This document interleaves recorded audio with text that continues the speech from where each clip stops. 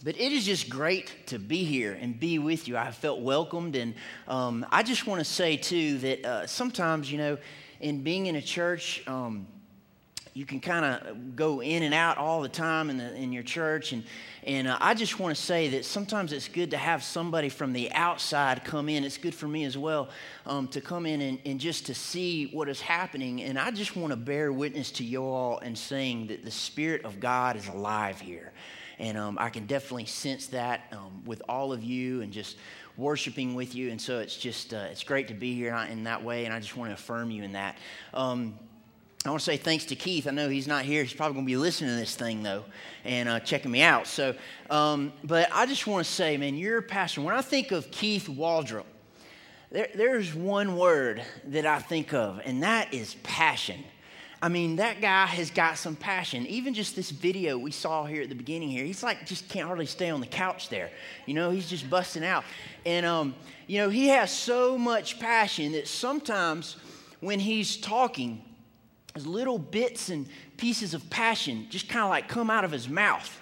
You know what I'm talking about? Like if you're standing up close to him and he's getting fired up, this passion just kind of flaking out on you. It's a little saliva mixed in there, but it's coming. He is so passionate, and I love that about him. You're so privileged and fortunate to have a leader like Keith. I've known Keith for a while, and just in this last year, been able to spend some time with him. Earlier this year, we're part of a kind of a small group of pastors that gets together twice a year and just kind of rally together and say, "Come on, man, let's keep on going." And so, anyways, we were spending some time together earlier this year. We were going down to the Gulf Coast, and so I don't want to say beach. I'm just trying to say Gulf Coast and make it not sound as luxurious or whatever. But so, anyways, we're going down to the Gulf Coast, and I swing by here and I pick up Keith, and we're driving down, and Keith is just. We're having this great conversation, and I'm hearing about all you guys in the church and what's happening, and he is talking with passion, and there's passion. It's getting out on my dashboard, and it's all around me and stuff, and we're driving down, and he's doing most of the talking, and I'm just listening saying, "Yeah, man, yeah." And all of a sudden, man, I see these blue lights come on behind me, and I'm like, what is going on? Like, Keith, what happened? What do we do? And we didn't even know, and so we get, it's in one of these small towns, so we get over there, we pull over at a little gas station, and this guy comes, and man, this officer, he had not heard any of Keith's sermons about forgiveness or mercy or grace or any of that. I mean, like 5 minutes, and I got a ticket, and we're back on the road and everything, but we're so wrapped up in Keith's passion, didn't realize I was speeding and driving through a school zone and everything there, and but I tried to get him to expense it onto his church, and he wouldn't go for it, But I love your pastor, and I'm grateful to be here with you today. I was excited to hear just what you're doing in these months and just kind of walking through the New Testament. I mean, what a privilege that you would have to do that and kind of in a way like organize your spiritual closets. You hear about all these things, but kind of walk through and put those together. And so I'm glad to just be a part of that. I feel like he kind of set me up a little hard there. So in his introduction, but. So we're looking at 2 Thessalonians today, and I know you heard 1 Thessalonians a couple of weeks ago, and so we're going to kind of piggyback and jump right back in there for that. In my Bible, 2 Thessalonians is like maybe a page and a half, and it's a little small book that's in here. I'll tell you the trick. The best way to find 2 Thessalonians is to go to the table of contents at the very beginning. And look right there, it's 9:19 in my little Bible. So you guys go ahead and make your way there to 2 Thessalonians. And while you're doing that, let me just kind of give you some background on what's happening here. And you guys know this far that you've come through the New Testament, you know that a majority of these writings came from a gentleman named Paul, who used to be Saul.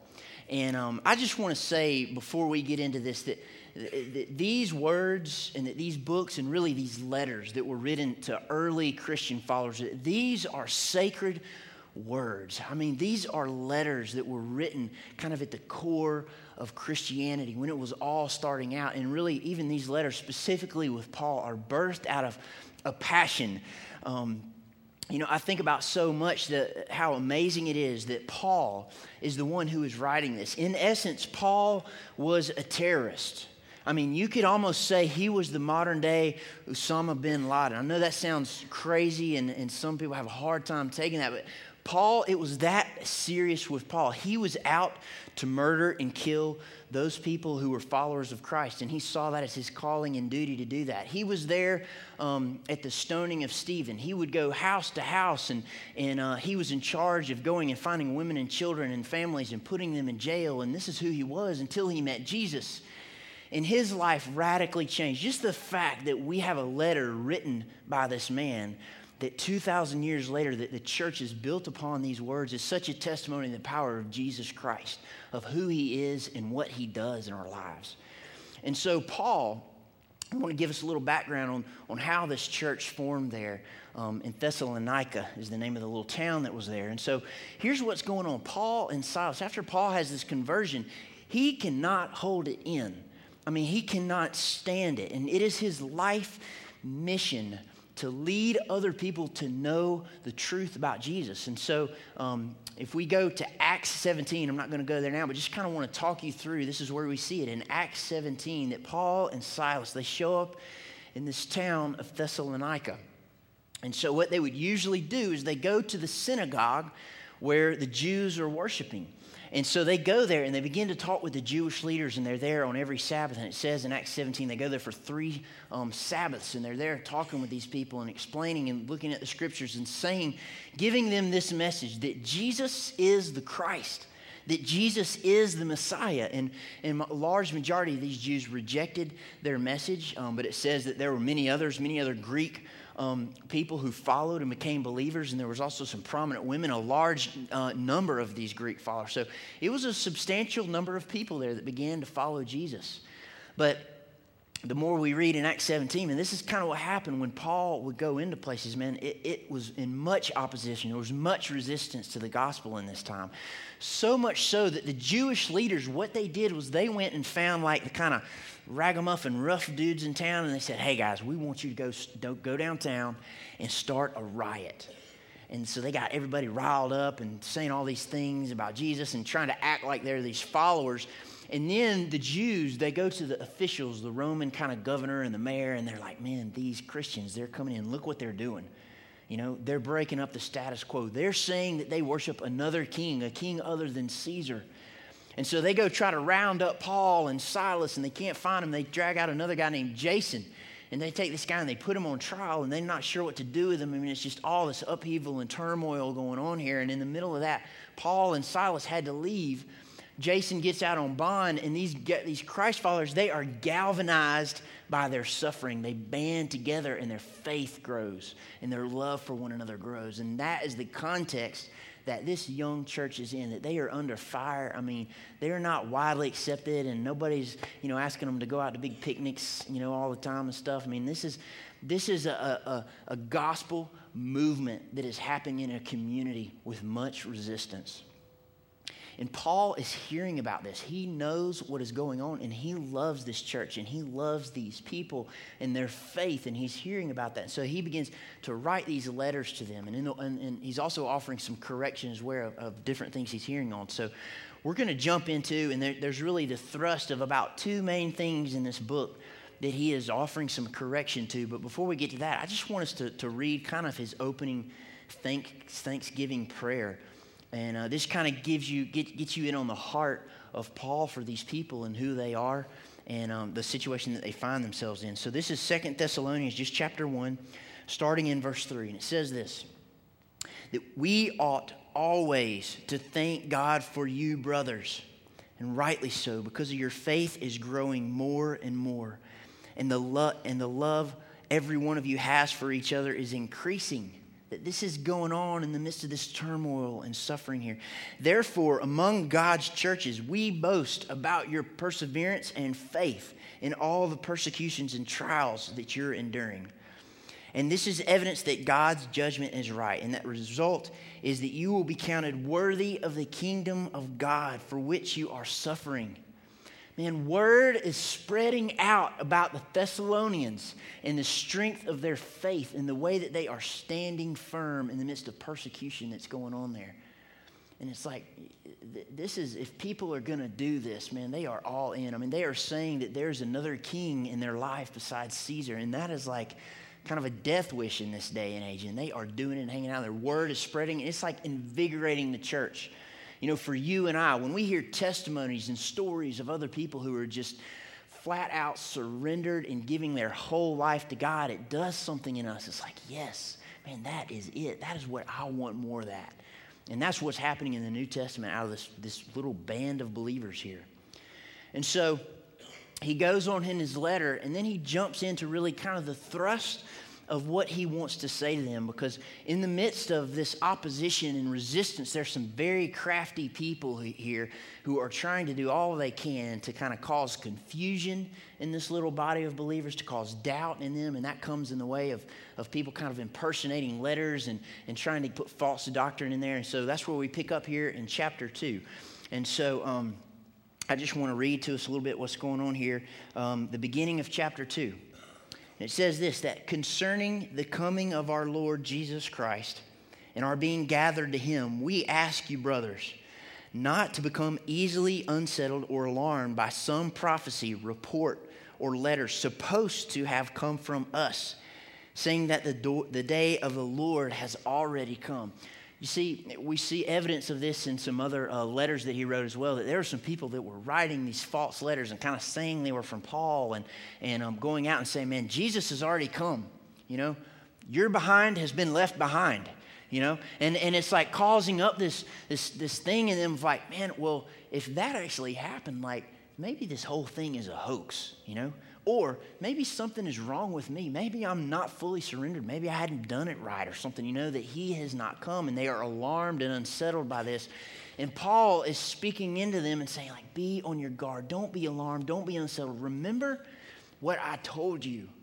And then he goes on here and it says, verse 3, don't let anyone deceive you in any way, for that day will not come unless the rebellion occurs and the man of lawlessness is revealed, the man doomed to destruction. Two things here.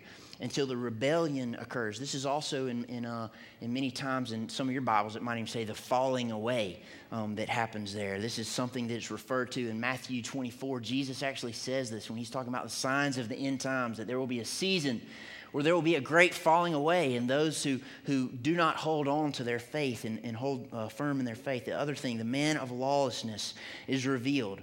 He goes on to say that he will oppose and will exalt himself over everything that is called God or is worshipped, so that he sets himself up in God's temple, proclaiming himself to be God. Two things happening here, the rebellion and then also this man of lawlessness coming on the scene here. That phrase, man of lawlessness, is seen in several other places through Scripture, especially when it's talking about end times, like this eschatology kind of stuff that's happening in Revelation 13. It speaks to this a little bit, and this is also known as the Antichrist. That's a phrase and a word that might be a little more familiar to you, but he's saying, guys, this is just as I taught you before when I was there. This is how the end times will happen. Don't be misled. Don't be shaken. Now, we're starting to tiptoe in some deep stuff here, aren't we? You know, and it's just a little murky here. But I just want to say this: that this is a place where many of us come, and we think through this, and then we just kind of pounce on this, and it's like, oh man, what does this mean, and what time, and all this kind of stuff. And I don't know if you knew this, but the world was supposed to end last Saturday, May 21st. Some of you probably knew about that, read in the news about a gentleman in California who's been predicting this since 1993. And man, the news was there Sunday morning at his doorstep, if you can imagine. And he was just like, I need a day. I need some time to think about this. And then he comes out on Monday and makes a statement. And, well, now it's going to be in October, later this year and doing that. But, in just same way that there's a lot of people. I mean, we kind of laugh about it. There's a lot of people who really got kind of sucked up in that in some hard ways, and because we weren't really holding on to the truth here of what Paul is saying and what Christ is revealing in his word about what those times will be like. Now, I know that we can also begin to try to calendar out how this is going to play, what comes first in what order, post-trib, pre-trib, all this kind of stuff. And the more I look at this, that is not the essence of what Paul is trying to do here. And if he was being more clear on that, he would have written that in here. But the main thing that he is saying here is that Jesus is going to come. He is going to come one day, and these things are going to happen before he comes. And, last Saturday, I was hearing all this, and, for those of you who, if any of you are on Facebook or Twitter or any of that kind of stuff, I was just listening and kind of following some comments that people were making through the day, and it was all fun and kind of joking, and everybody's like, it's not going to happen. And in the middle of that, just in my spirit, I just remembered that, but one day he is going to come. He will come. He is coming again, and we are waiting for that. And that's what Paul is saying here to these Thessalonians, like, don't be alarmed, but he is going to come. And then I really think a key part of all this, of what he's trying to say, is here in verse 8. You won't see this on the screen, but just hear these words or read them in your Bible. It says this: "And then the lawless one will be revealed, whom the Lord Jesus will overthrow with the breath of his mouth and destroy by the splendor of his coming." That Jesus, when he comes, it's just going to be a deep breath, and this Antichrist, lawless one, will be destroyed. That it's the power of Jesus, and that we don't have to fear about what the future holds or anything like that, because Jesus is our King and he is our Savior. It's like this song that we just sang, rulers will crawl before his throne. That he is the ultimate king who is on the throne now, and we don't have to worry about what's going to happen in the future or get all riled up about that, but we know that he is coming again to bring and rally his church and to usher them into a life eternal with him. So a little correction there, a little help for the Thessalonians, and just saying it's okay. This hasn't happened. These things will happen when it comes, and you'll know this. Now, another main piece that happens in this short letter that he's writing to them is in chapter 3. And if you'll go ahead and turn there with me as well. This really begins in verse 6 here. And there was something else going on that kind of revolving around Jesus' return as well. That it was also kind of leading people into a way of saying, you know what, man, he's coming soon. And so I'm just going to sit back and kind of watch ESPN all day long and not worry about anything. I'm not going to work anymore or not going to earn anything and that sort of thing. And that's what he speaks into here. So hear these words there. This is chapter 3. It says, "In the name of the Lord Jesus Christ, we command you, brothers, to keep away from every brother who is idle and does not live according to the teaching you received from us. For you yourselves know that you ought to follow our example, that when we were not idle when we were with you, nor did we eat anyone else's food without paying for it. On the contrary, we worked night and day, laboring and toiling, so that we would not be a burden to any of you. We did this not because we have the right to such help, but in order that we may make ourselves a model for you to follow. For even when we were with you, we gave you this rule: if a man will not work, he shall not eat." You guys kind of see what's happening here? This is like some people, I kind of see it as, man, there's probably some people who had a little seed of selfishness in them, and man, this is a prime opportunity to just slide into that moocher kind of mold. You know what I mean? Just kind of living on everyone else. And some things were happening here. What it was doing, it was kind of sucking the life out of the body of Christ, the young body there. And people were having to work and, put out for other people who weren't providing for themselves or working in that kind of way. And so, number one, that was happening. Number two, this is not so great a witness, to others who are looking at this body of Christ and saying, man, these are people who really believe and who are living and on a mission to share this news with the world. And you've got these people who are kind of just sitting around not doing anything. And so Paul, man, he hits this hard. He's like, don't associate with these people. Don't you remember when we were there, the kind of vigor that we worked with? And not just working for the gospel, but working and laboring so that we didn't have to depend on anyone else when we were there. Even though we could have done that, but we set you an example. And so he's saying that, like, be ready, work, is a good thing. Working is a good thing for us. And I really, in looking at this short letter and kind of these two main thrusts of what Paul is writing to them, I think about us today. And that's the thing about God's word, is so alive. And, when he wrote that, you talk about a man of passion. Keith Walter doesn't have anything on Paul. and the way that he handles things that he sees in the church, and the way that he was spreading the gospel, and the way that he lived his life. And I look at these words and I wonder, like, what does that mean for us today? You know, is there idleness that's in our lives? And I think about for most of us, and many of us don't have the problem, of likely not even in this body here, of people who are like, you know, I'm just not going to do anything. I'm just going to sit back, and because, man, Jesus is coming any day now. And so I'm not going to do anything. I'm just going to kind of sit here. And, hey, by the way, can we go to lunch this afternoon, you know? And then they show up and they don't have their wallet with them, you know? That sort of thing. It doesn't happen. It's not happening very much here in our culture. We're kind of in a different place. But I would say there's another kind of idleness that happens in our life today. You know, it's like this thing where, you know, this early church, they were very concerned that, man, Jesus is coming tomorrow. And so we can just sit back and not do anything. And we live in a place where we're so comfortable that we don't know when Jesus is coming. We don't really even think about it so much. And we're just in this thing, you know, yeah, I know Jesus and I know the Lord. And so, you know what? I'm good to go. I'm just going to kind of sit back and relax and wait for him to come. You know, I'm going to work and do my thing and try to have a happy life here and all that. But you know, I'm just going to kind of throttle back, and I'm safe and I'm good. And I'm just going to kind of wait for Jesus to come. And, you know, it's really no point in trying to get out there and work really hard, because this whole world, you know, the whole saying, and some people embody this, like, this world is going to hell in a handbasket.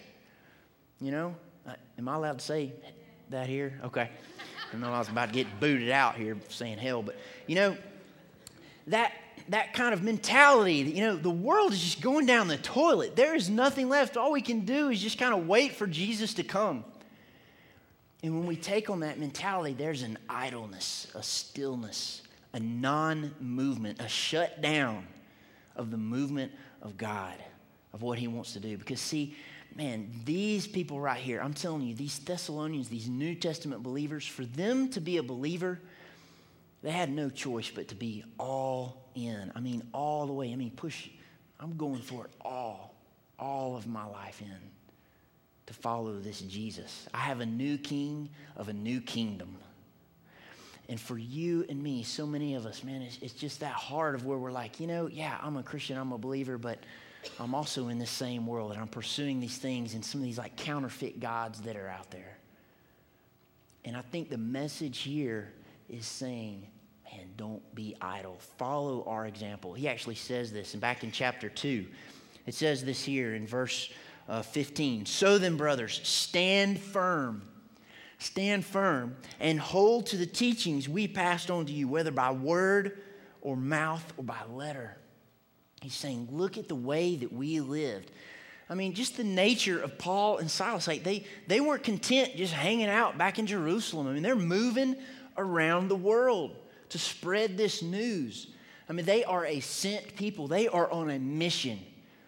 And when Jesus comes into our life and we give our life to him, man, he is calling us to join a movement, to be a part of a mission, to be a sent people where our whole life, and it's not just about, you know, what we do on a Sunday morning or affiliating ourselves with the church, but personally, that we get in on the mission.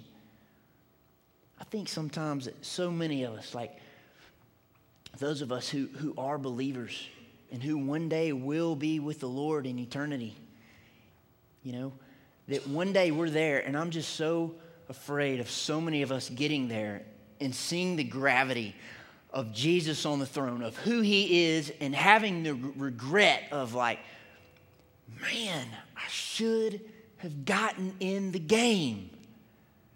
You know, of never having the thrill of risking it all and getting all the way into the game and living that completely surrendered, abandoned life.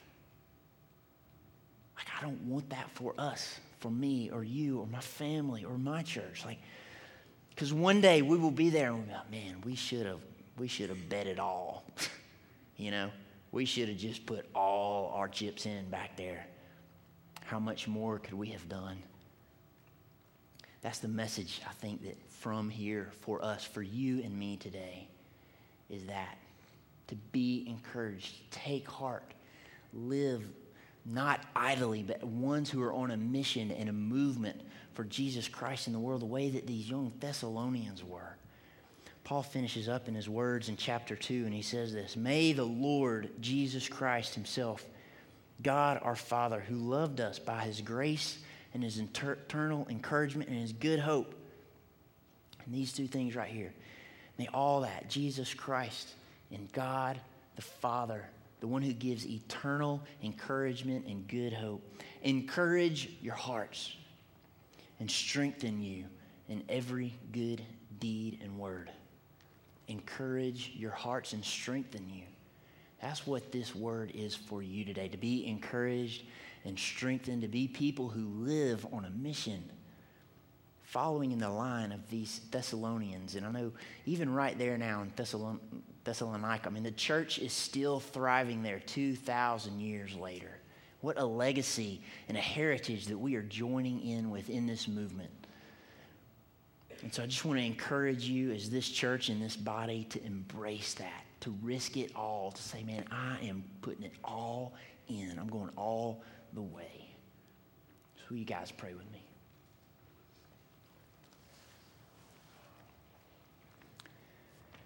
So Jesus, I thank you for who you are and your grace and your love for us.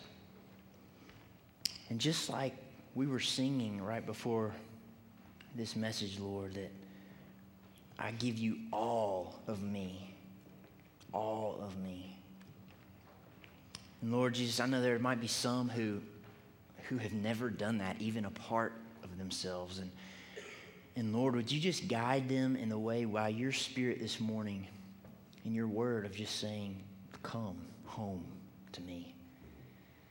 For those of you, if that's you, I just want to encourage you just to simply say that, Lord, I give up being God of my own life.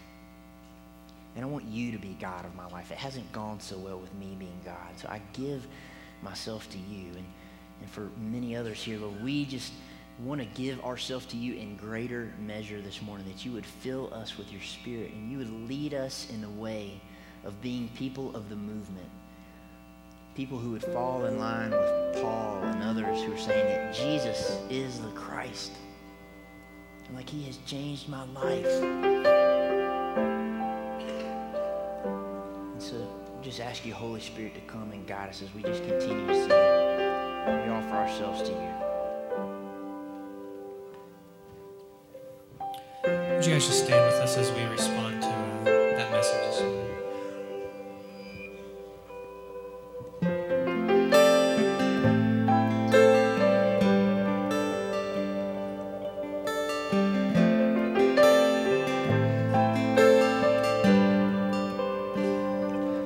Precious cornerstone, sure foundation, you are faithful to the end, and we are waiting on you, Jesus.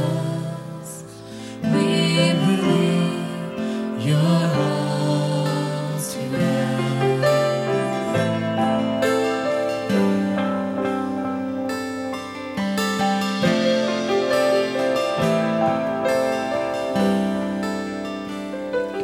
Precious cornerstone, sure foundation, you are faithful to the end. We are waiting on you, Jesus. We believe you're all to us. Let the glory of your name be the passion of the church. Let the right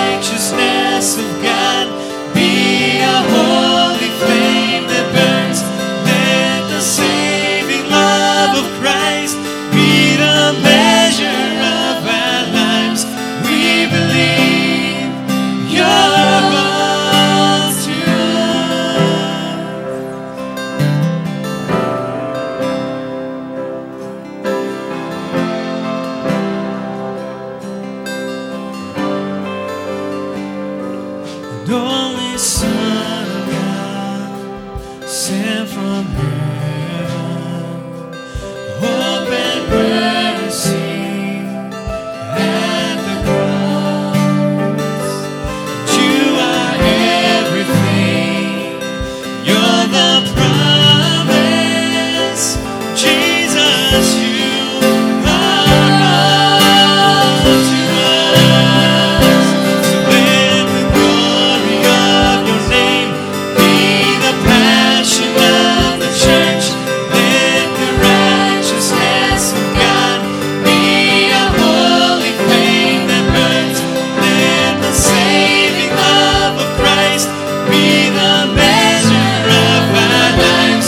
We believe you're unto us. So let the glory of your name be the passion of the church.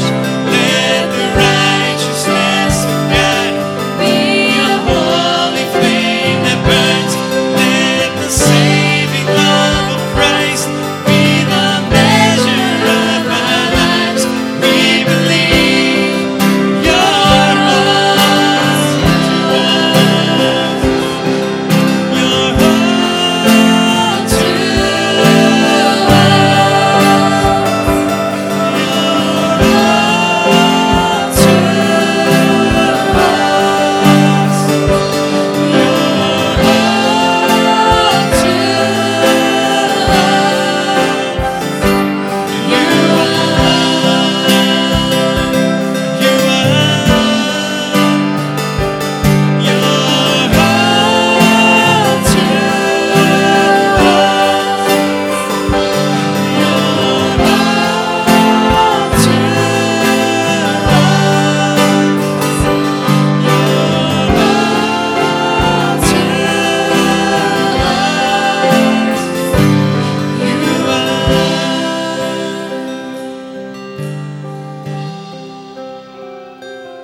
when this passing world is over, we will see you face to face, and forever we will worship Jesus. You are all to us. Jesus, you are all to us. Father, that your name be lifted high. God, you are all to us, God. And we thank you for the promise of your Son, God, that we would be found faithful here on this earth, Lord, that we would get in the game, God. We would get active with the things that you have called us to do, Lord. And that your mighty Holy Spirit would come and move in our lives, Lord, and we would be able to do great things for your name, Lord, and your name would be glorified. That we would take that truth, Lord, and that one day we will be with you, God, and we will spread that around the world, Lord, that everyone will be able to worship you around your throne one day in heaven, God. As we go from this place, God, that your name would be lifted high, Lord, that you would use us and you would protect us, God, but that we would be willing and eager to serve you, God. That we would go from this place with a joyous spirit, Lord, to see the work that you have to do, God. We thank you so much, God. It's in your name we pray. Amen. You guys have a great week.